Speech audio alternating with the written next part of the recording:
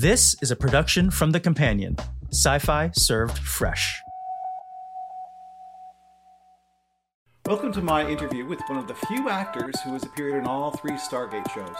He's gone on to act in Rise of the Planet of the Apes, Best Picture winning The Shape of Water, and a ton more. From The Companion, this is my conversation in sci-fi with a smart, funny, and very talented David Hewlett. A quick note before we begin the podcast.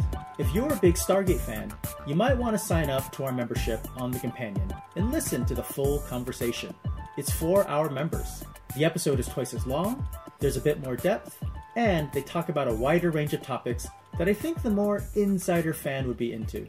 And for a limited time, you can sign up to The Companion and save 50% on annual memberships. The link is below. Thanks, and enjoy the show. One of my favorite Brad Wright quotes, now that we're recording, is I remember saying like, oh my God, there's just so much. I've just like, it was some episode, I was like, it's just an awful lot of technobabble to get through. And he's like, that's not technobabble, that's gold. I was like, one of my favorite Brad Wright quotes. I don't remember saying that. I'm giving you gold, boy. I don't think I said that. That this sounds more like Rob Cooper. The great thing about age is that you just get to just forget all those things. That yes. That's what I'm doing. Like now. I remember the time you went streaking through the set. See, that didn't happen either. But it could have. But it could have. And actually, it kind of did, didn't it? I mean, the duet. Possibly. Duet was kind of some nudity and yeah. Duet. Oh my God. You kissed McGillian. It was great. I did. Yeah. He's got very soft lips. We were crossing boundaries, man. We were. I mean, in the sense that we were in other people's bodies at the same time as we were. It was a first. Was it the first man-on-man kiss in science fiction? No, I can't believe that. I don't know. At the very least, there must have been some kind of space porn that must have been done before that. It might have been the first man on woman in the body of a man science fiction. Certainly that had been scooped up by a Wraith beam. Right. The more we narrow it down. That was pretty unique to the show. Yes. Of right. course. If it is a first, right. Exactly. It was the first time I'd kissed Paulie, and we got pretty drunk before. So yeah, I mean, I didn't know that. Well, no, not before the scene, but in general, we had done a lot of drinking together in the past, and it had never ended up with that. You know who was when you and Joe, this is a strange segue, but when you and Joe Flanagan did the beer on the pier scene in the Shrine, which is probably my favorite scene from Atlantis, or even that I've written, and he was drinking real beer. And was he pounding it? Oh yeah.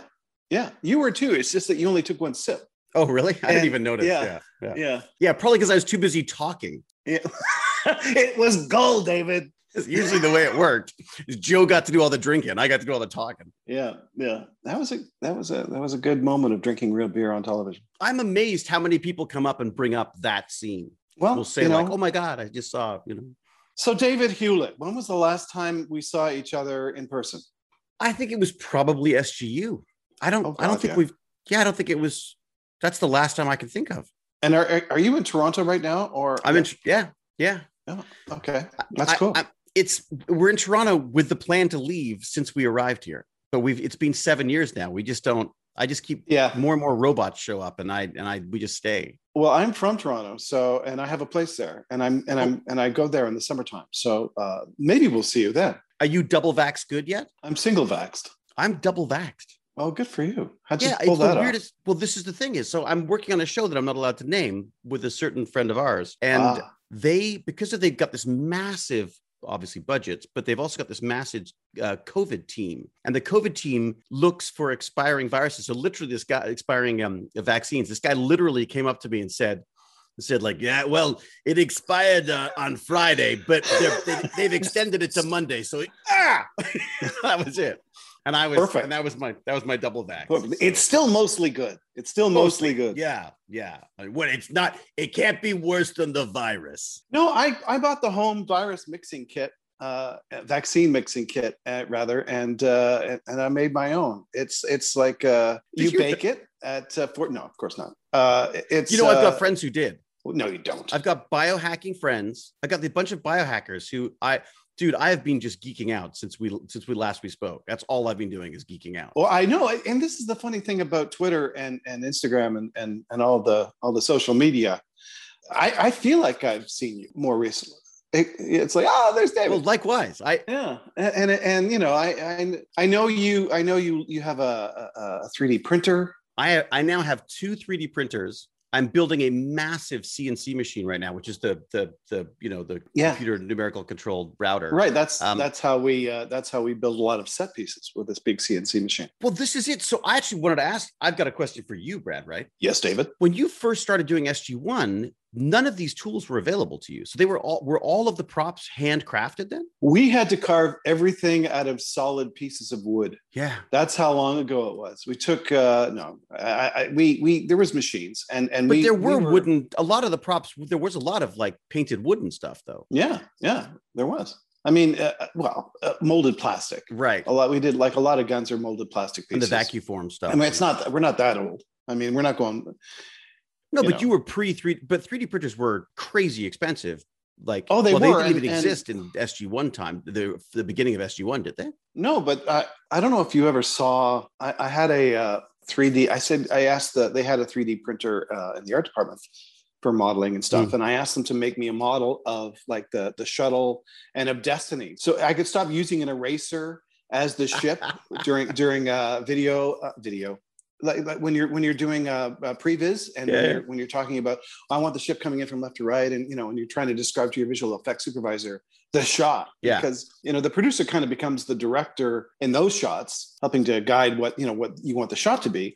And I asked them to give me little models, and they made me. I don't know if you ever saw it, but they made me like a 2-foot long model of the Destiny and put it in a glass case. Keeners. It was stunningly beautiful, and I said, "What do you do? Like It was like, I want the ship to come in. Oh God! I think they misunderstood me. I think they wanted it to be this thing that I did, that I wanted to put on my desk. Right.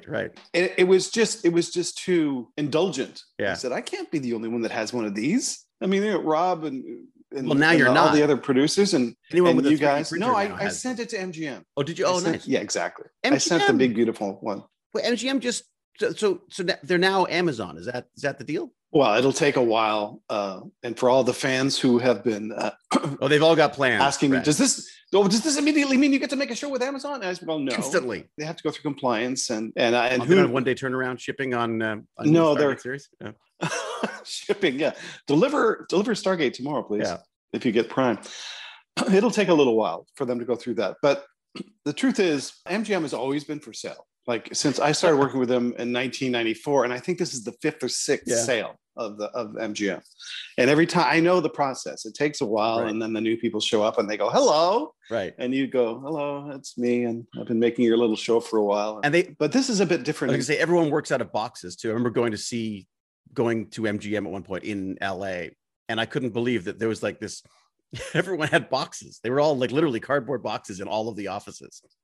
Yeah, because they don't expect to be there long. Yeah. But oh God, when SGU got canceled, it was I was trying to make an SGU movie, right? And I don't know if you even know this, but I had already written the opening scenes, and you were in it. Woohoo! Because the plot, well, sorry, it didn't happen, but the plot was a rescue mission that with elements of Atlantis and SG-1 going to save the Destiny who were stranded. Right. And, I mean, someone had to fix that mess, Brad. And of course it was going to be McKay. Yeah.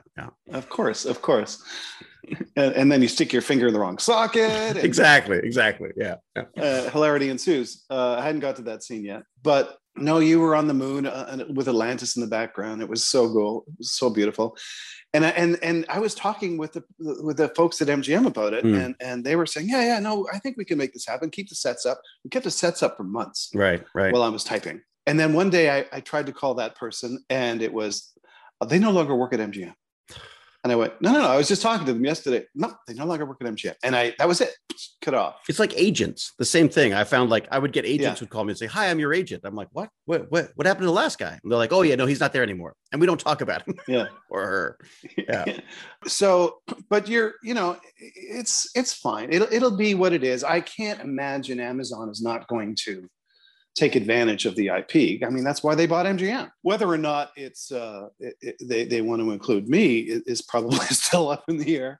But I don't know if you know this, but I had a development deal with MGM. Right. That and was working on a pilot just as COVID hit, and that slowed the process down considerably. Huh. And of course, the impending sale was probably happening for many months before we found out about it. Well, of course. Yeah. So we'll see what happens. But there is a project. There is a project in development. Oh, fantastic. Well, that's because I hear things all the time, and I'm always I've got to the point now where I'm a bit like you with the like, hi, yeah, nice to meet you, see what happens. You mean a bit of a cynical old bastard? Exactly. I think we always were to some extent, Brad, though. I think I agree. We have that in common. But because I hear about new shows all the time. People keep saying like, oh, there's a new article, and it's like, no, it's not. It's an article from like 5 years ago, and someone's like found it again and gone like, see, they're making it. It's got to be finished by now. Yeah. There's a bit of a lack of awareness to how long this stuff takes, right? Even when it gets greenlit. Yeah. I mean, now Atlantis was a different story. We were trying to get Atlantis going. Sci-Fi was really on the fence. Mm. Like they were like, I think it was, I don't know whether it was budgetary or ultimately they wanted both. And we didn't think we were going to have enough money to do both. Right. Is that why we did that Planet of Mist? Is that why we did the Planet of Mist in the first season? That was in the second season, I think. Was it second season? Oh, right. Yeah.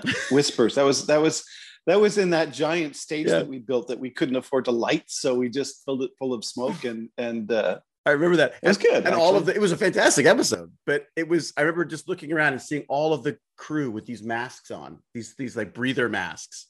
You don't get one. Yeah, wait. It's fine in small doses. It's fine. I'm like, okay. But I've been here all day. Yeah, exactly. Anyway, when they finally did greenlight it to make the date they wanted us to make it, we had to build the set, finish writing the script, and cast it. Right. Really all at the same time. Right. So, I mean, when you started working on day one, and I think you were the last person we cast. They were already filming. They were already filming. I remember it vividly. You taking me around that set. And that's when I was like, oh my God. Like, it was like, and you were like geeking out and running up and down the stairs and like, look at this. It's like, it was just fantastic. But yeah, they were already filming. It was a cool set. Oh, it was gorgeous. Absolutely. But the paint was still wet. I mean, that's how rushed it was. I remember. But we knew you. It's not like you were new to us because you were on SG1. Oh yeah, no, I had like such an advantage. That was always my big thing with the McKay thing. Was I was like, the entire of Atlantis was more about explaining why McKay was the way he was, rather than having to explain who McKay was, which is great. I remember being on the bulletin boards. Oh my God, I've just dated myself, haven't I? On the boards on Gate World, because when I did the first SG1 episode, I said, is there like a Bible or something just so I could get sort of the background on, and production printed out like the Gate World compendium of all of the, and I got this like stack of paper like this big, and was reminded of my sister who used to fax me websites. Look at this website, and the fax would show up, and so I went to. That's funny. So I spent a lot of time on Gate World doing research when I first did the show, and then there were the boards, and I went and checked the boards when we first started Atlantis, and literally got into a discussion with one of the fans who's like, of all the people, of all the fantastic characters from SG1, why would you pick that lemon-hating asshole? And we went back and forth. I was like, yeah, no, I know, because I was pretending to be someone else. And went back and forth with him because I was truly like, I was like, no, I'm as surprised as you are type thing. So, but it was great. It was fun. It created humor. It gave you a place to go over, over a long arc. I mean, you had a starting place that was more two-dimensional than the character became, obviously. Right. Well, it's the guest star problem, right? It's always the guest star problem. How do you turn a guest star into more than just a way of getting that story to work for the main characters, right? Well, yes and no, because we thought, why don't we just bring in David? I mean, we knew you had the chops, right, to be more than the two-dimensional character that you had appeared in SG1. We knew you had the range, as you demonstrated in the Shrine episode, right? That was fantastic. What motivated that? No, that my dad had Alzheimer's. Oh, I didn't know that. Yeah, and Bob Picardo tells a story in that episode that kind of happened to me. with my dad. Oh my God. And he nailed it. Oh my God. He was so good. He's brilliant. He passed, my dad passed a couple of years ago of Alzheimer's. So sorry. I know. But how does Alzheimer's get you eventually? But it affects the whole brain, not just your cognitive functions. So it shuts you down. Right. It affects your ability to speak and to, eventually everything comes up the brain. Oh. But that thought, when it was not early in his diagnosis, but it was early enough that it made me think, oh my God, how horrible it would be to know that's leaving, that who you are is going to go away.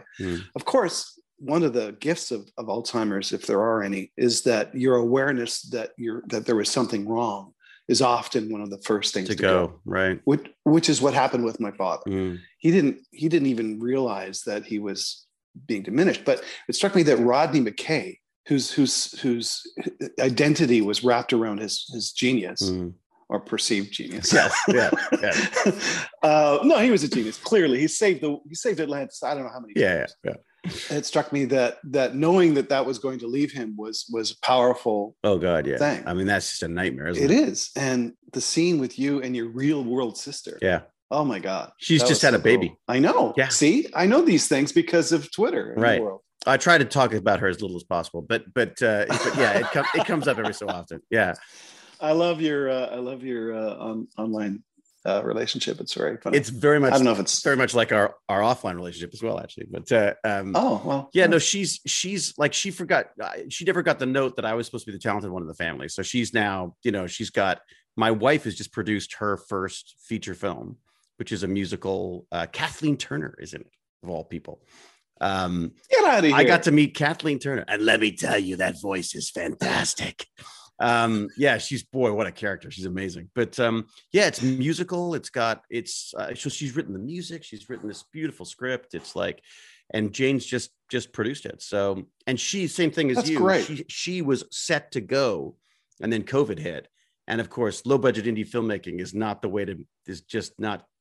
doesn't work with COVID protocols.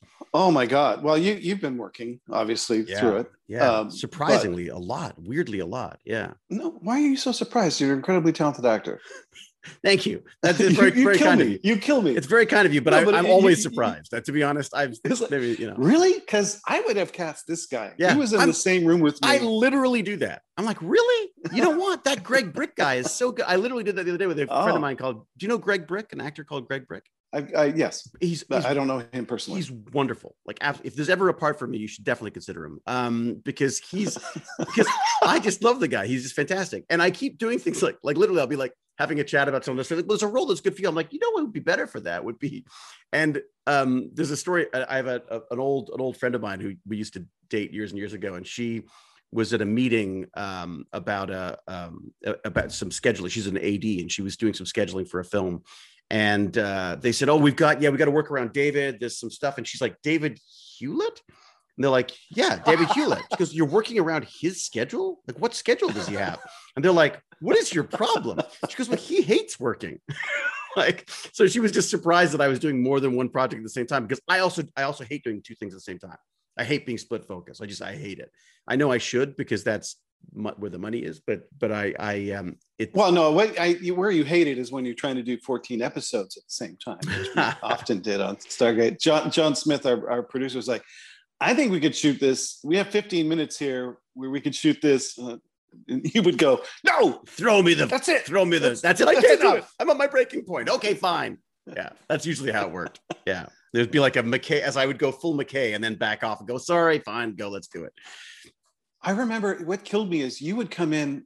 I don't remember the episode. I just remember me giving you this ridiculous amount of words, and you just not only memorizing them, but I did this not just to you. I did this to Shanks and to Amanda as well. Yeah, these giant speeches of science fiction gold, and it doesn't sound like you at all. And I only did that because of our earlier conversation. But then one day we had to finish the scene the second day. And you said, oh, don't do this to me. And it was because, and the next day you were struggling with the lines. And I said, you knew this cold. And you said, I can only learn it for a limited amount of time. It's and the then weirdest thing. Yeah. There's like it's a buffer or something. Or a flush.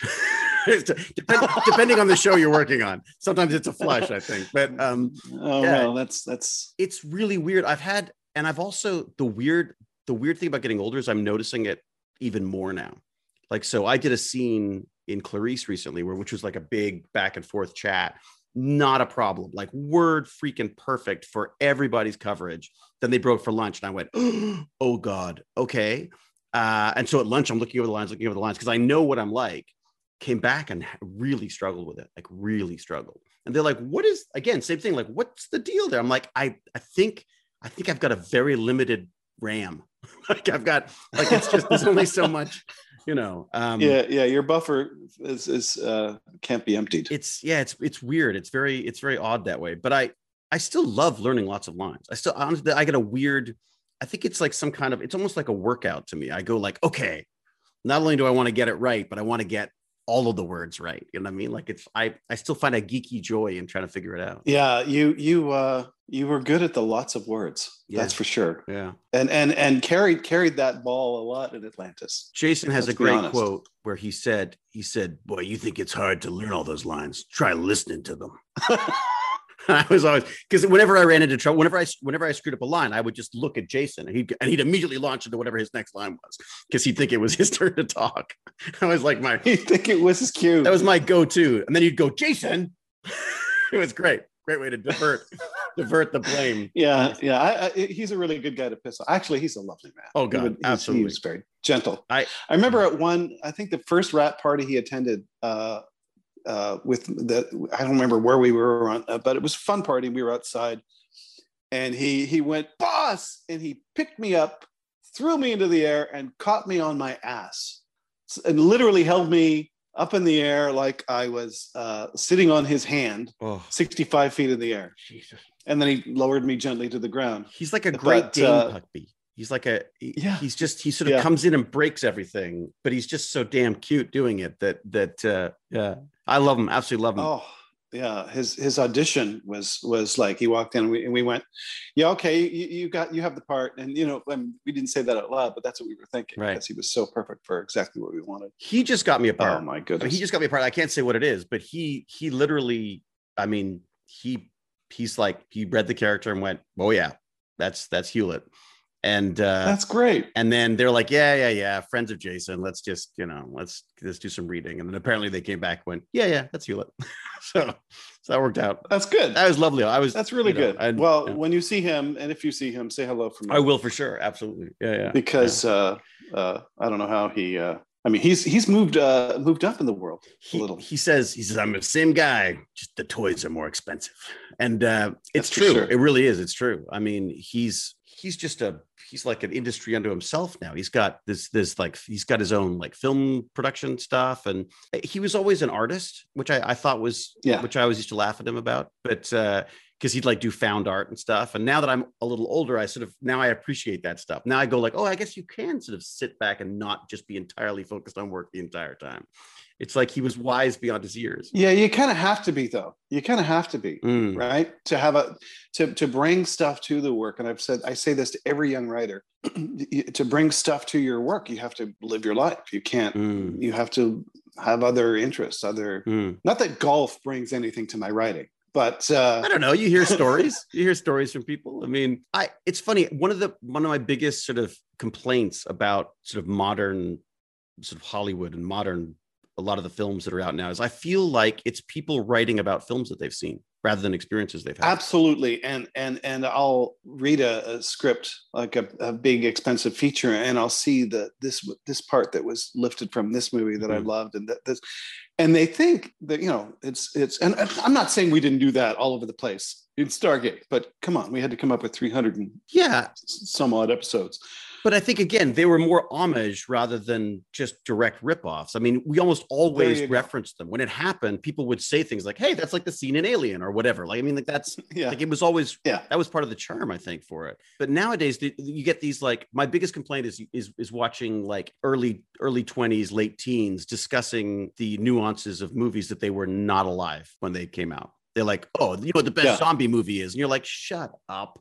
You've never seen, like, you never watched the George Romero black and white. Like, I mean, it's like, it's so obviously written by like some 40 or 50-year-old who's trying to write for who's trying to do the banter from, Tarantino like banter about movies. That scene when it came out, that movie, that black and white movie, it seems quaint now in comparison, but boy, it scared me to the core. Yeah. The first time I saw that movie. It's amazing how, like, so my kid is 13 now, my son, that little drooling thing that was on the Wraith set the last week or so is now 13 and is watching all of this anime stuff.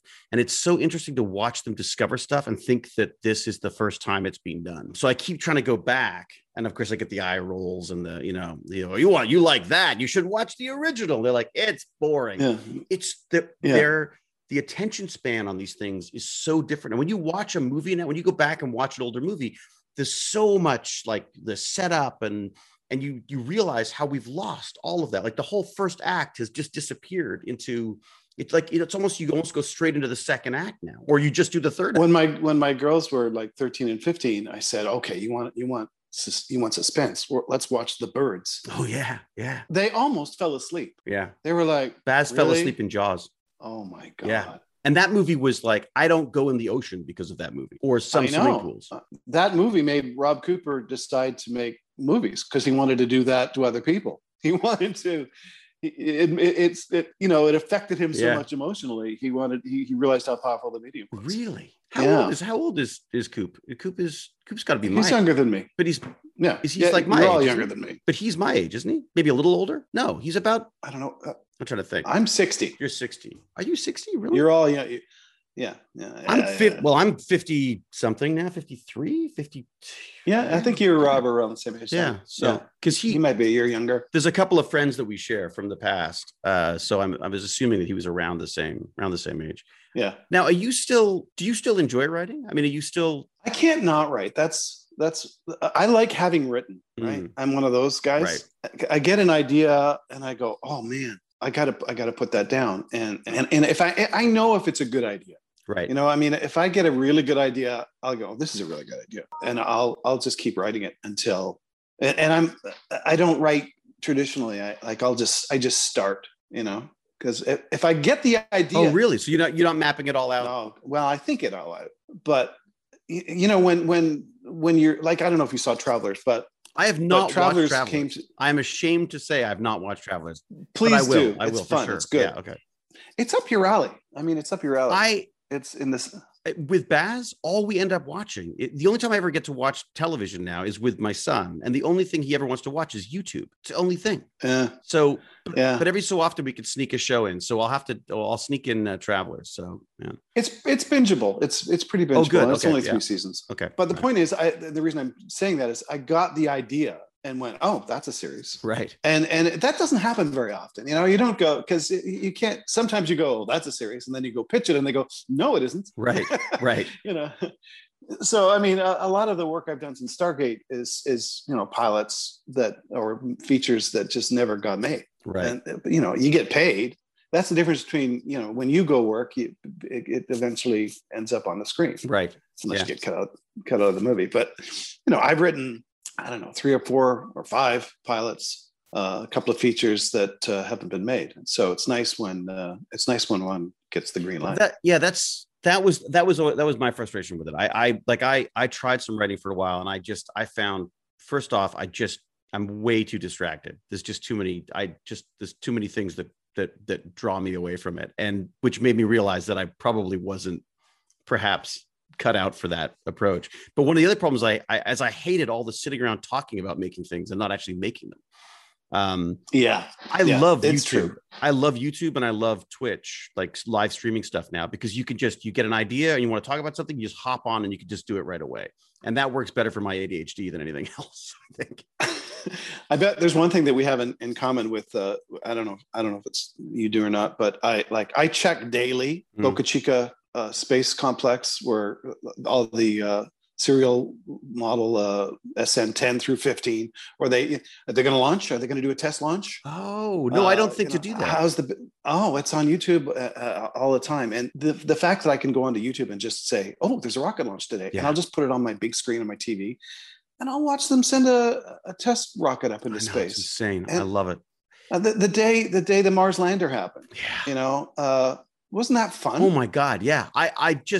Well, the funny thing is, so I do this thing called Tech Bandits with a bunch of kids.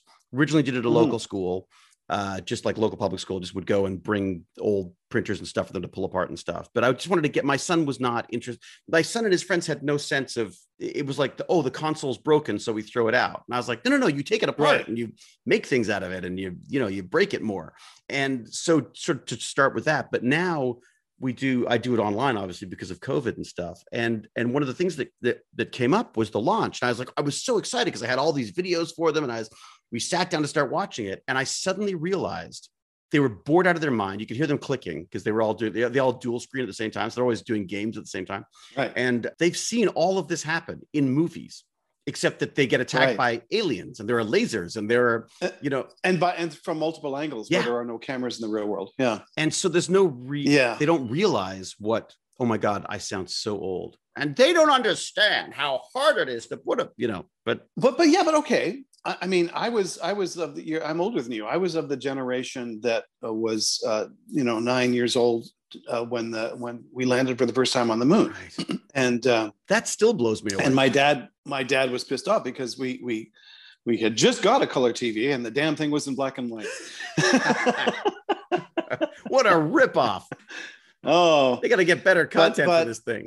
Exactly. But I think, and I used to say this with Stargate too, it's so easy to become jaded to the awe of what you're doing. Like going through a Stargate to another planet became so routine for you guys as actors, but as people actually doing it, you had to remind yourself every time, oh, right, I'm going through a Stargate to another planet through a wormhole. And that is awe-inspiring on some level. You can't get so blasé about it that it's like, oh yeah. That was it's funny because one of the decisions I made with McKay was that he hated it. Like I never said it, but just the idea that whenever I stepped through it, it was always like it was just. Oh no, you showed it, and that was the only way I could remind myself, because again, it's that, and also peril. As the other thing I notice on a lot of these shows is people forget that even though yes, their lives are in danger every week, your life is in danger. Like it doesn't get any less. So there's a lot of this like, look out, we're all gonna die, and it's like no, it's like I know this happened last week, but it's happening again. It's happening again. I know. From The Companion, this is Brad Wright's podcast, Conversations in Sci-Fi. If you want to listen to the full extended episode, listen to previous interviews, read hundreds of in-depth articles from our journalists, authors, and showrunners, all on a weekly basis, then you can get all that and more by becoming a member today. Do it! It helps keep The Companion ad-free and clickbait-free. Just click the link below, and for a limited time, you can sign up to The Companion for 50% off your yearly memberships. Thanks for listening and supporting. Hi there. This is Chief Master Sergeant Walter Harriman, your favorite gatekeeper. Have you ever wondered what it takes to become a certified Stargate technician? Well, now you can find out, because I'm going to share my knowledge and experience with a select group of aspiring and enthusiastic gators. I want to give you a chance to be a hero too. That's why I'm happy to announce that on March 11th, I'll be taking a small number of students from my class, Gate Tech 101. Tickets are on sale now at thecompanion.app/events. You won't want to miss this, because it's not just a Stargate Masterclass, it's a Stargate Chief Master Sergeant class. See you there. But for now, Chevron 7 is locked.